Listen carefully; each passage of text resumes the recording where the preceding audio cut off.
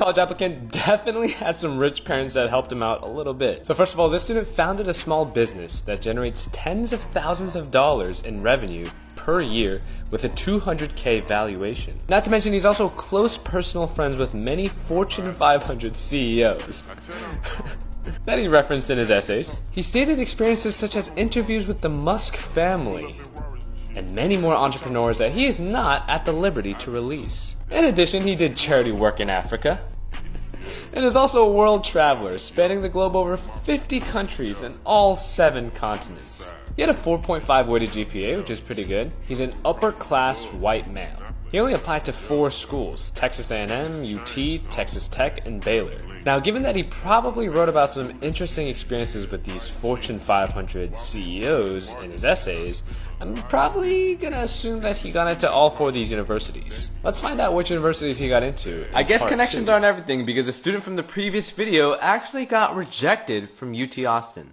Maybe having fancy internships and writing about talking to the Musk family in your essays isn't gonna cut it. But to be fair, this student did get accepted to the other 3 schools that he applied to, so congrats to him.